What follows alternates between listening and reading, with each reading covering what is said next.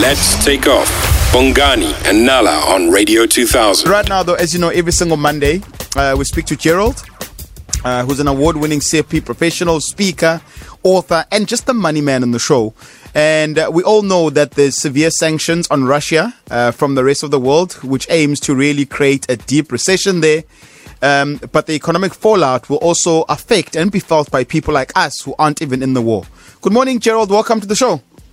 Good morning, Bongani. Good morning, Nala, Lonwabo, and the rest of the Radio 2000 family. It's Lelo this morning, Gerald. Lonwabo is still running around Mhlanga. It's Lelo on the show. Okay, Lelo. Sorry. No problem. Good morning. Gerald, so analysts have warned us, that we will likely be hit, by the obvious short-term economic factors.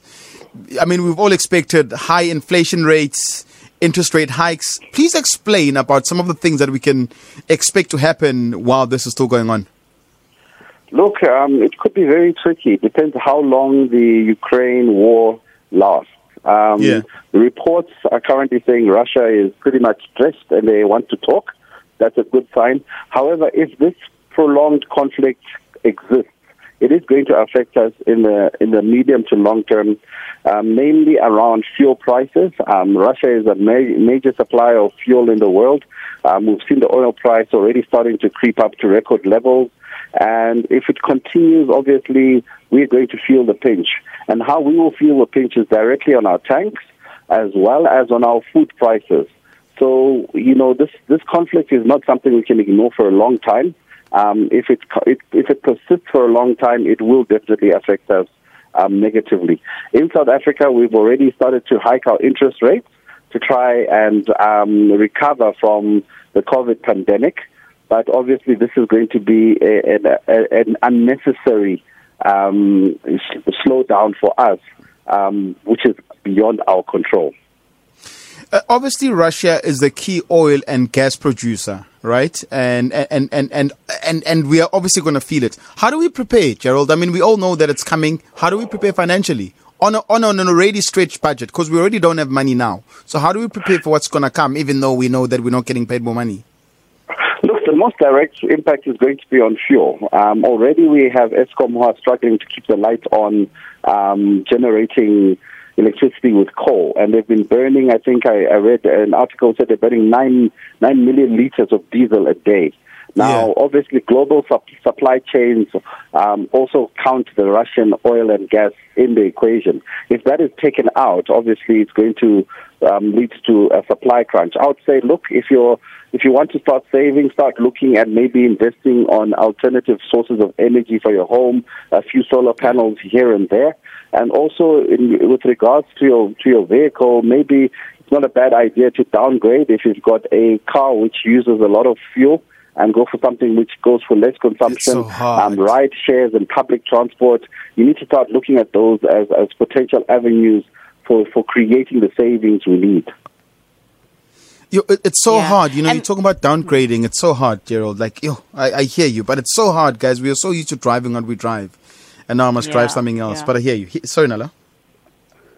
No, Gerald, I wanted to find out regarding, you spoke about interest rates. What about the JSE and people who have their money stored up in stocks? What should they start doing? What questions should they start asking their bankers, their brokers regarding their stocks and where the future lies?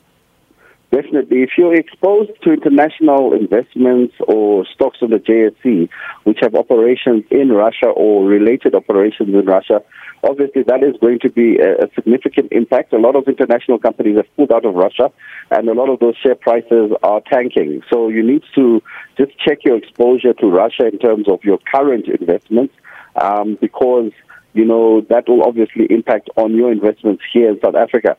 But it's not necessarily doom and gloom, Nala. There's also opportunity. Wherever there's chaos, wherever there's turmoil, there are opportunities. And one of the things which has happened as an unintended consequence of the Russian war is commodity prices have shot up. So if you're an entrepreneur, I would say start looking at things like recycling. Because obviously it will be cheaper for us to recycle plastic, aluminium, and any commodities which have seen their prices shoot up. if you're somebody who is very risk averse and has a lot of exposure to cash, I would also say, you know what, a lot of people have been holding Forex, but I would say, you know what, go for physical gold. It's not a bad idea to buy those Mandela Kruger Rand coins.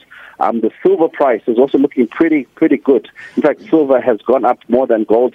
Buy the physical silver. I know it's something we're not used to thinking about, but, physical commodities, the prices are going up. You can buy now on a speculative basis and wait until the war ends and try and sell.